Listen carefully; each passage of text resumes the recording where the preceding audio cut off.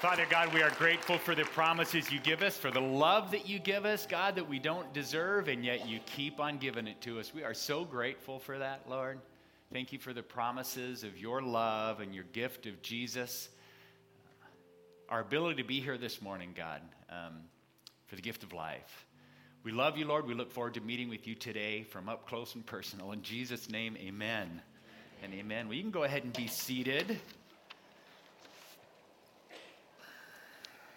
All right, get my stuff together here. I'll need that. Well, all right. I'm going to come down and join you for a second here. That's all right. Sit on the edge of the stage for a minute. The people in the back, oh, no, he didn't tell us. Hopefully the lighting's here. If not, my shirt's bright enough that you can see me anyway. So I've been back from Africa about 3 weeks now. The team and Pastor Ron shared that we get a chance to share here after second service if you want to come back for that. But you know what struck me? We're talking about practicing mission with Jesus today as the next step of our series. And I can't help reflect, when you hear the word mission, growing up, that always meant to me going somewhere like Africa. And so having now been to Africa 12 times myself, it's become a second home for me there. And I reflected, it's so easy to be not to go on the mission, to be on mission in Africa. You wake up in the morning and the first thing you do is you're hearing strange noises and the mosque in the distance is going and the dogs are barking and the roosters are crowing, and it sounds a little bit like Nevada County, at least the roosters and stuff, right? But the different smells and the whole thing, and you wake up and the first thing you do is say, "Good morning, God. I wonder what you have for me today. I want to be available to be used by you today. I want to be ready to be stretched today, whatever you have." And then you live each second of that day with everybody you encounter ready to just do whatever he has for you, to be stretched, to be uncomfortable. It's why we're there. Things aren't convenient maybe, things aren't easy maybe, but that's okay because we are there on God's mission. And so I would say sun up to sundown, from the moment you wake up to the moment you go to sleep, you're on mission. And I got to tell you, it's easy once you're there to do that. Your whole world is about living for God's purposes, because that's why you went to Africa. And then you come back. And you're surrounded by a very different world. And so all of a sudden, we have hot water on demand, just flat out water on demand. And we've got good foods, and we've got all the conveniences we have. Your choices of lattes and cappuccinos just right there, right? We have all the stuff and the things that, I'll be honest, get in the way. And all of a sudden, that mission, let me be honest, the same mission that God has for us here, it kind of fades away. It's so easy to have that in Africa, and it kind of becomes one of the many parts of our lives here in the U.S. I struggle with that every time I come back. And I ask myself, does it have to be this way? Does it have to change? Could it be the same? Should it be the same that I would wake up in the morning, even before I've had my morning coffee, and say, "God, what do you have for me today? How do you want to use me today? What encounters might there be today? Unexpected to me, but planned, ordained by you today. You have a mission. You have a purpose for me here today." We just don't go that way very often here in the U.S. And the mission becomes important to us and become aware of it. Maybe when we go to church, maybe your community group, maybe some time during prayer, reading the Bible, it gets impressed on you. But then the other stuff just gets in the way. And maybe, just maybe, God has a different plan. And that if we took that attitude from the moment we got up and lived through the day, and we saw each and every encounter as a possibility of what God may want to do in and through us, and it would be very, very different. That each breath that we took would be a breath that I inhale so that I can exhale and praise Jesus, so that I can exhale by giving a prayer or praying with somebody. That my exhale would be a word of encouragement for a friend, yes, but maybe even for a stranger, and then I would exhale and inhale the life of Jesus yet again. Now, I paint a picture that for some of you sounds intriguing, and some of you maybe it sounds a little intimidating, like, is that even possible? And some of you it flat out sounds awful. John, I have to have that attitude before my morning coffee, And then I run the risk of being one of those radical, extreme religious people that everybody rolls their eyes at or flat out rejects and goes, "Oh boy, stay away from him, stay away from her." And I don't know if I want to go there. You might become that radical, extreme person. Or maybe you become that singular person who cares like no other and who loves like no other and who offers forgiveness and hope and things indescribable like no other to the world around you. It's all discovering what it means to practice mission with Jesus on a moment-to-moment basis. And so 3 weeks back from Africa, yes, I'm convicted. It happens every time that we come through here. And now let me step back. We've been in this series, this great series about practicing the way of Jesus. And we said from the very beginning that we want to do three things. We want to be with Jesus, and we want to become like Jesus, and we want to do what Jesus did. And I want to tell you right now, if you want to take your outline and follow along with, we've got a bunch of verses, and some of them are on the screen and won't be in your outline for space, and you can fill in some blanks as we go. But we'll do our best to kind of stay together. Those three things, I want to say, they're three different things, but they aren't separate things. We have to try to remember and keep track of. See, here's how it works. Be with Jesus. Just simply, be with Jesus. And the more time we spend with him, the more we become like Jesus. It just happens. You know, if you start hanging out with a new friend, all of a sudden, as you spend more time with you, start realizing you kind of pick up some of the things that they say a little bit, and all of a sudden you say it and go, well, that's what he says. That's what she says. The more you spend time with someone, the more you become like them. And that's what happens with Jesus. We spend time with him. As we're with him, we become more like him. There's a verse in Romans 13 that says, clothe yourselves with Christ. And I love this verse because you see, you spend so much time with Jesus, you get so close that you clothe yourself, not with Jesus' clothing. It's not saying put on the clothing of Jesus. It's clothe yourself with Christ. Put him on. What does that even look like? I'd like to find out. That's that opportunity and that possibility that's there. And as we become like Jesus in character, as we spend time with him, we inevitably do what Jesus did. Because what happens on the inside just starts coming out. It's inevitable. It's going to happen. The inside comes out, and the character of Jesus shows up in our actions. Now, to be honest, sometimes our imitating Jesus looks more like little 5-year-old Kevin. There was a mom who was preparing pancakes for her 2 kids, Kevin, who's 5 years old, and Ryan, who's 3. And the boys begin to argue over who would get the first pancake. 3 and 5 years old, that's right where they're at. And the mom sees the opportunity for a spiritual lesson here. And she says, if Jesus were sitting here, he would say, let my brother have the first pancake. I can wait. Well, Kevin turns to his younger brother and says, okay, Ryan, you be Jesus. We all get a chance to be Jesus, but sometimes it's kind of nice when the other person is Jesus for us, right? Well, today, to practice mission with Jesus, we need to know his mission, and we have to ask the question, why did Jesus come to earth? What was his mission? What was his purpose? And I think we can get confused about that because he did so many things.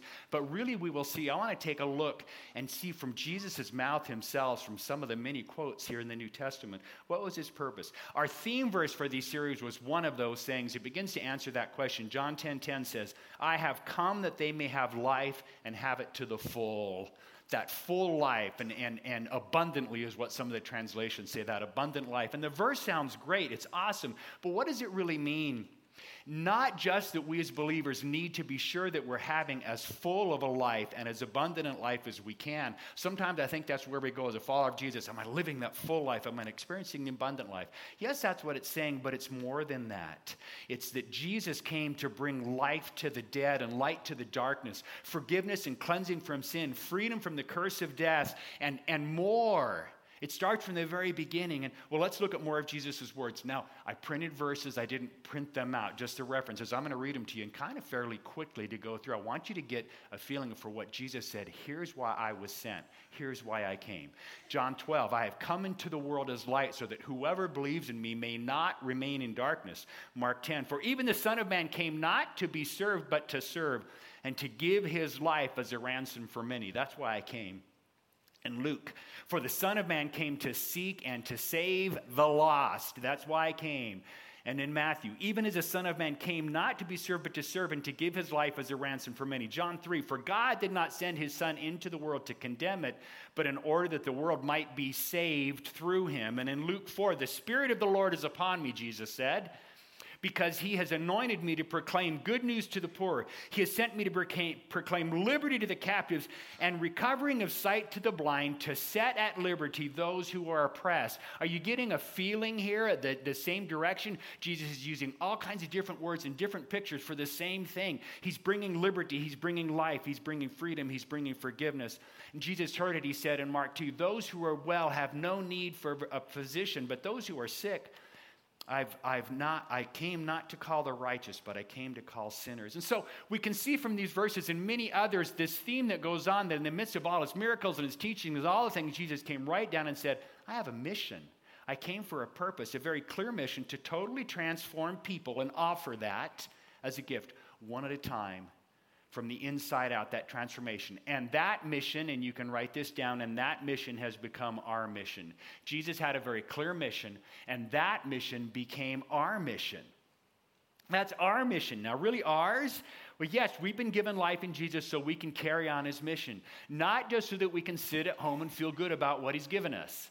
I feel great about what he's given us, but 1 John 2, 5 and 6 says, this is how we know we are in him. Whoever claims to live in him must live as Jesus did. If you claim to be a part of Jesus, Jesus says you're going to spend time with me, you're going to become like me, and you're going to do what I did. That's what I did and do what I do. And that's our series. As followers of Jesus, we must live as Jesus did. That's our calling. That's our purpose. And after Jesus rose from the dead, he gave us this charge, and Pastor Ron read this earlier out of Matthew 28. Jesus says, therefore, go and make disciples, apprentices of all nations, baptizing them in the name of the Father and the Son and the Holy Spirit, and teaching them to obey everything I've commanded you. Reach people for Jesus, then help them grow to be like Jesus so that they can reach others for Jesus. Don't lose sight of that. We don't reach someone for Jesus and teach them to be like Jesus, end of story. We reach someone for Jesus, we help them discover Jesus, help them become like Jesus so that they can start impacting their world to reach people for Jesus and help them become like Jesus so they can reach others for Jesus. That's how one person, Jesus, reached the 12, reached the hundreds, reached the thousands, because they did that. They practiced that. And that mission was Jesus, that he's handed it to us. He lived his whole life, Jesus did, with a mission.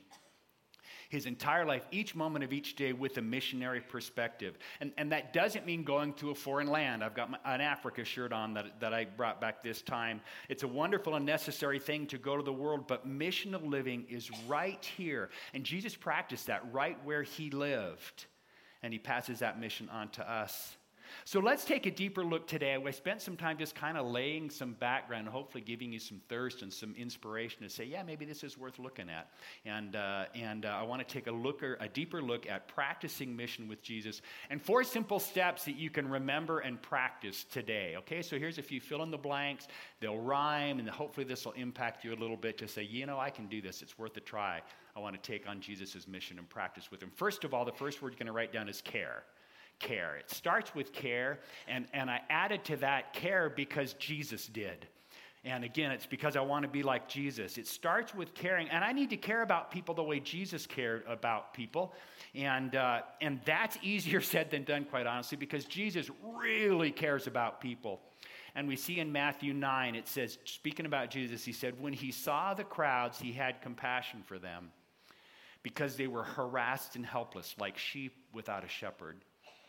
Now, Jesus didn't get annoyed at the traffic jam, at the crush of people, the mess that's there in a busy place. And he saw them as lost sheep, each with huge needs. And his heart went out to them rather than go, oh my goodness, it's crowded over there, let's go around. Instead, he went, wow, these people have needs. And we have a slide, it's not in your outline, but Luke 19:41 says, as he approached Jerusalem, Jesus did, and saw the city, he wept over it.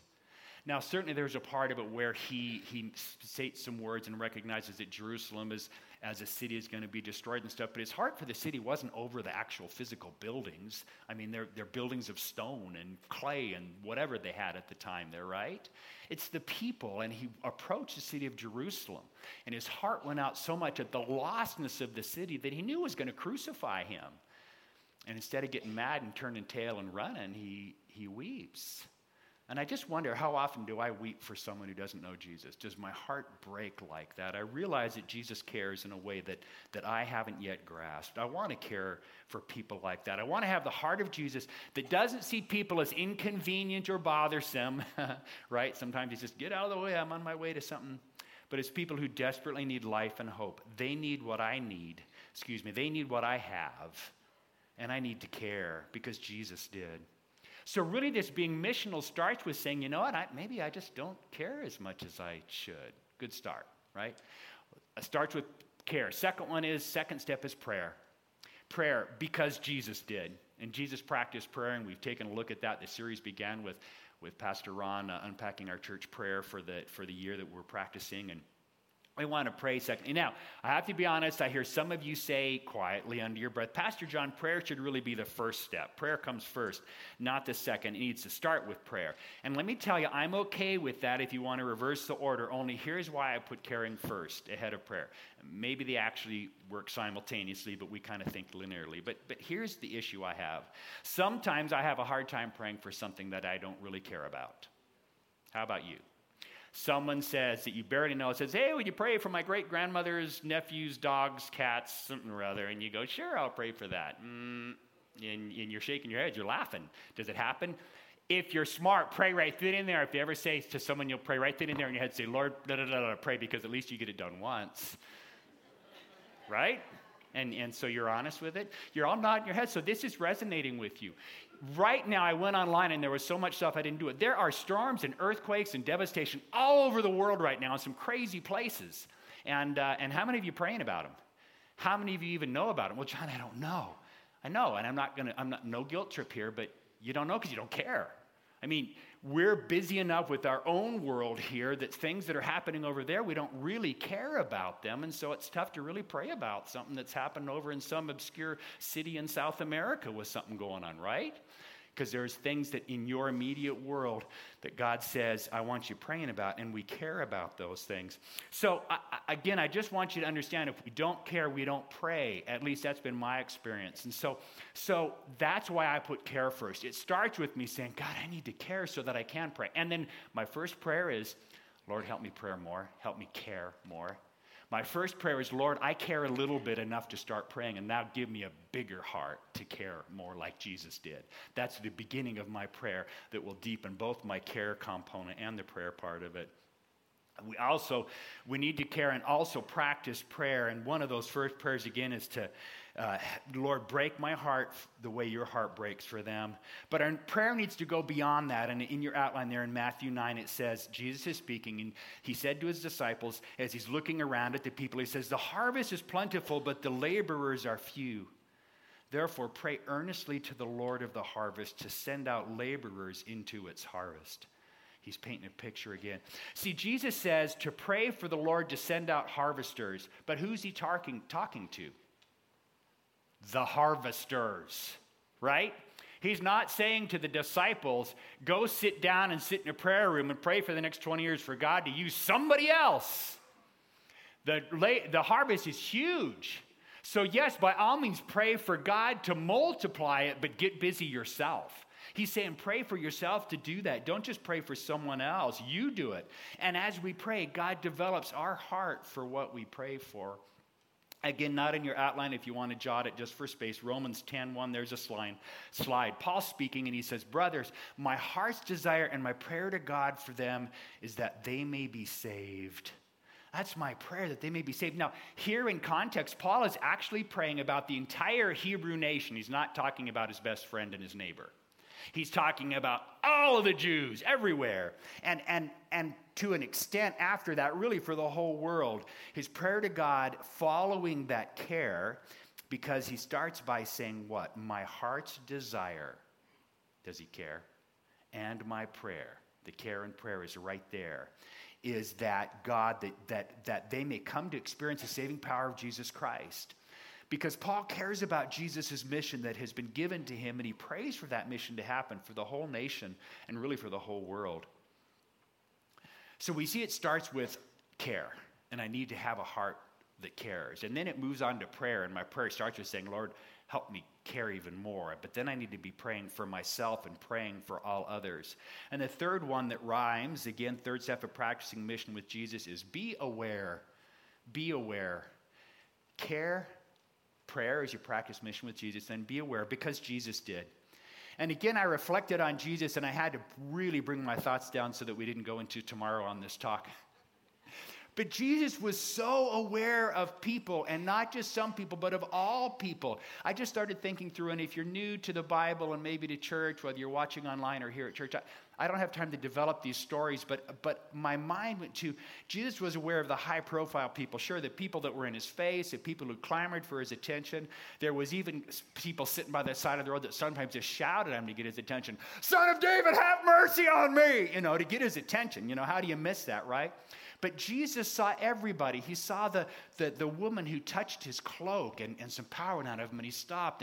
And Jesus saw the woman at the well, the Samaritan woman, who he would never speak to a Samaritan. He would never speak to a woman. He shouldn't even have been in that city, and yet he saw her. He was aware of her, and he interacted with her. Zacchaeus, the short little dude who was a tax collector, the sinner of all sinners, goes up in a tree up high so he can even just see Jesus, and it's Jesus through the crowds, and he stops. Hey, little dude, I'm aware of you, and I'm aware of your need, and I'm aware that there's a desire in your heart and some thirst that I can quench. Come on now, let's do this. You see in Jesus an awareness of, even in the midst of the crowds, what's going on. There's a person there, and there's a person here. There's a person here. There's a person here. There's an awareness of Jesus all the time, and I want to have that. I want to have that myself. And this awareness point is the one that has personally transformed me the most of all of these steps, to be honest, as I saw Jesus do this so well all the time. And I want to clothe myself with Jesus in his awareness. So one of my prayers is that God would make me more aware. Remember, care, prayer. But one of my prayers is, God, make me more aware, because I just blow past people because I'm doing good things. And sometimes people are just in the way. That's just me, right? Not you. I need his power and wisdom to be more aware all the time, that I would first of all be aware of how I live. Be aware of how I live. And so again, there's a few little things in your outline. Awareness is, it starts with me, how I live. In 1 Peter 2:12, it says, be careful to live properly among your unbelieving neighbors. Be careful to that, because my life is what people see of Jesus long before they hear anything about Jesus, right? So I need to be aware of, well, I'm just doing what I'm doing. Wait, stop. What are you doing? How are you driving? How are you interacting with your neighbors? What words are you saying? What aren't you saying? What do you have time for? What don't you have time for? Your lifestyle. I need to live not legalistically, afraid of ever making a mistake, because Christians aren't perfect, are they? Absolutely not. But we live with the freedom and the power that the Holy Spirit gives us. We live with integrity, with humility, with compassion, loving my neighbor as myself. The things we've been talking about these past few weeks in these series as we walk with Jesus. And I also need to make sure that I live around people that don't know Jesus. Living around other followers of Jesus is great, and some of us gravitate to that. We spend all our time. I ask some people, like, well, who do you know who you're praying for that doesn't know Jesus? Well, I don't really know anybody who doesn't know Jesus. Folks, that's a problem. It is. It's a problem. I love your relationships with your believing friends. They're awesome. Don't give those up, but you need to add to it. Right? That whole phrase, no impact without contact. I want to impact the world. I just don't actually want to have any contact with the world. Can't do it. You can't do it. So there needs to be something more there. So I need to be aware of how I live, both with my integrity, my humility, my compassion, living like Jesus. But also I need to be aware that I need to live with contact with the world. In the world, not of the world, right? But I also need to be aware of all of the people around me, and this is all people. And this, I think, is a fill in the blank. Be aware of the people around me and all people, like Jesus did. And most of us have heard that famous verse, John 3:16, right? For God so loved the world that he gave... Wait, stop. For God so loved the world. Not some of the world, not most of the world, not a bit of the world, not select portions of the world, not a few countries here and there. God loved the whole world. And that means everybody. That means the lovable people, but that means the unlovable. That means the disrespectful. That means people who vote different than you. That means people who have a different worldview than you do. And I need to be aware of all people around me and look to impact them the way Jesus did and the way he wants me to. So I read about a concept a while back, and if you've taken my 401 class, you've heard this, but this has helped me so much care more about all people and be more aware of the people around me. And I'm going to call this the extras concept. And that is that we live our worlds. We have a certain amount of friends and family around us, and we just kind of live our worlds and pretend that you're the star of your own movie, because the truth is you are the star of your own movie. And I don't care how humble you are. If your life was a movie, not that someone else is shooting, but your life is a movie, who's the star? It's you. It's your movie. And then the people around you, you've got co-stars, you've got, supporting actors and actresses in your movie, and you've got some others that have little roles here and there. And then there's extras. They're the people that you don't even know who they are in the movie. You watch the film, and they're the people on the sidewalks. They're eating at the cafes, or they're driving in the lane next door. They don't even have a name in the credits. They're not listed. They're just an extra, right? And so the extras in our movie it's when you go into the convenience store, you're paying for your gasoline, and it's whatever. Was it a guy or a girl yesterday that I bought gas from? Right? What was her name? I don't know. It was an extra. I paid with my credit card, and I left, and I did my thing, and I'm going on to do good things for Jesus. That was an extra, right? That was just the person who said thank you, and I hopefully said thank you to, or whatever else like that. And what has transformed me is the understanding and the possibility that God may want every single or any single extra that I meet in my life to become a bigger player in my life. That person you bump into the movie, that all of a sudden there's an interaction, and all of a sudden they take on a bigger role, and then they get together again, and then something develops from them. And the truth is, my awareness of Jesus' awareness is every single extra was potentially more than an extra. And so I all of a sudden realize as I encounter someone to say, this is someone that Jesus may want me to touch in some way, through a word of encouragement, through just pausing instead of the 10-second credit card in and out, through the 30 or 45-second encounter, to actually stop and just ask a name. Hey, what's your name? I haven't seen you in here before at this gas station or at the library or at the gym or whatever else like that. You've been around long? Oh, great, awesome. Nice to meet you. A relationship begins, and who knows where that goes. I don't have time, but I have many, many stories of how God has opened doors for me in relationships with people when I took that step. Well, I don't have time for that person. Excuse me? Jesus always had time for people, right? And so this concept, I just wanted to unpack that and throw it at you a little bit, is as you become more aware of the people around you, you look to see, on top of that, as people are around you and you start to open some doors and ask some names and just kind of see, God, where might this go? This person may be 5 years from now, this person may be one of the most important people in my life. I don't know. It might be one of the most important people here at Twin Cities Church, because they came to know Jesus and stepped in and developed into a leadership role, and they become a world changer because you took that moment to be aware of an extra that might be something more in their life. And as you're aware of people around you, look to see where Jesus is already working. Someone who's struggling with sickness, with the death of a loved one, with significant problems in life, because God is already there in the midst of that, and he's working, he's speaking, he's moving in there. And so you look to see what he's doing already, and you join him. It's cool to know that we don't have to create these opportunities ourselves. This isn't like you don't surprise God. God goes, oh, whoa, you stop and talk to that person. I wonder if I can figure something out to make this significant. God says, I was waiting for you to stop and talk with that person because you have a word. You have a something there to offer that person right now. And I was waiting for that. Thank you for doing that. He's already at work creating kingdom opportunities. Let's just join him. So we need to be aware of people, of where God may already be moving, and then be ready to move with Jesus. And we'll talk about some ways to do that in point number 4.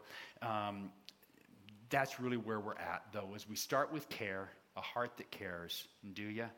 And then prayer that says, Lord, I need to care more, but I need to start praying for myself and others. And then I move into this be awareness thing. Be aware of how I live, but be aware of others around me, and then be aware of where God is already at work and I can join him.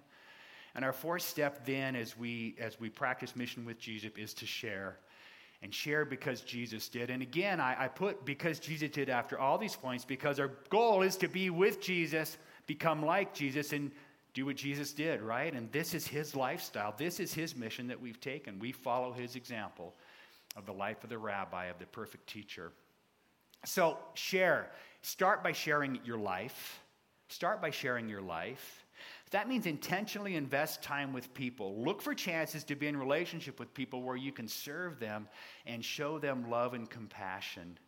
Sharing is about way more than serving others, but serving can be a way to open the door to a closed heart. Now, I want to tell you, we put inside your program this little half sheet of some ways you can practice mission by serving others in our community. There's a bunch of our community partners listed here, and some of our in-house, but our ministries where we go out in the community. And we wanted to give you this opportunity because serving here, it's not instead of doing all the other things we've talked about, oh gosh, if I can just go help once a week at Interfaith Food Ministries, that'll be my missional part. That's awesome.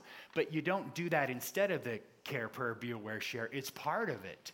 You see, as you serve at Interfaith Ministries, you get a chance to encounter people that you can care about and that you can pray for. You can be aware of those people and their needs, and then you can begin to share with them. It's another way for you to connect and intersect with God's purpose and God's plan here in Nevada County. So here's some great things that you can connect with, really, really valuable service opportunities, places to put yourself out in a mission. And rather than turn in the sheet and have us call you and you not call us back, or, sometimes that goes that way for volunteer things. You just simply put the connection, phone numbers and things like that. If if God puts it on your heart, I'd like to help out at Hospitality House, or I'd love to see more about the jail ministry. There's a phone number to call, or there's an email to get a hold of that you can do that. And we encourage you to take that step. This sharing our lives, part of that is serving, and it's very, very important. Again, it doesn't take the place of everything else we're talking about, but it's there. And serving is one of those ministries that happens. So you look to share your life in so many different ways, but also then you look to share your story. So after sharing your life, as a part of sharing your life, you can share your story. And your story about what Jesus has done for you is perhaps the most powerful tool that you have in your missional toolbox, okay? Simply your story. See, people won't be able to argue with how Jesus has changed your life. They won't even necessarily want to. They may not understand it, but they won't want to argue with it. They won't try to do that the way that they might do if you just try to present a bunch of Bible verses and facts and stuff like that. Jesus cast out a whole slew of demons out of a man who had been demonized for years in Mark chapter 5. And then he gives instructions to the man who was set free from this. His life had become a mess. And he says this to him, "Go home to your friends and tell them how much the Lord has done for you and how he has had mercy on you." Care enough to go do that, to go share. Now the next point acknowledges the obvious, but even though it's obvious, it has to be said when we talk about sharing, because when it comes to sharing, it's not enough to just serve quietly and live a quiet, holy life. Those things are good, but to really share, you need to use words. Write it down. You need to use words. See, some of us are so intimidated to say anything spiritual or anything too personal, anything that may be seen as controversial. And folks, I have to tell you, Jesus can be very controversial to some people. He was back then. They killed him for it. Jesus can be controversial, and yet it has to be said. We have to go verbal on this. It says in Romans 10:14, this is a great verse here too. It kind of is, okay, Lord, a motivation for me. How can they call on him to save them unless they believe? And how can they believe in him if they've never heard about him? And how can they hear about him unless someone tells them? Jesus is the answer. Do you believe it? Jesus is the answer. A whole bunch of people don't know that. A whole bunch of people aren't coming to Twin Cities Church or one of the other churches or watching online or whatever to hear that. You got to tell them. Words. Written words, spoken words, however we communicate through that. See, you are that someone for the extras around you that get elevated into a supporting or even a starring role in your movie. You're that person, and we all need to truly believe Romans 1:16 and act on it. For I am not ashamed of the gospel, for it is the power of God for salvation to everyone who believes. Words don't have to start with heavy preaching and quoting Bible verses. We haven't even mentioned those things today, and there may be a time and a place for them, but let me give you some places to start with your words. When you meet people, anybody, and I mentioned this with the be aware thing, ask their names. Start with asking a name. Get their story. Ask about them. I think we get so caught up with what am I going to say? What if I say the wrong thing? So ask questions and listen. It starts a relationship. What's your story? Tell me about your life. What's going on? People usually like to talk about themselves.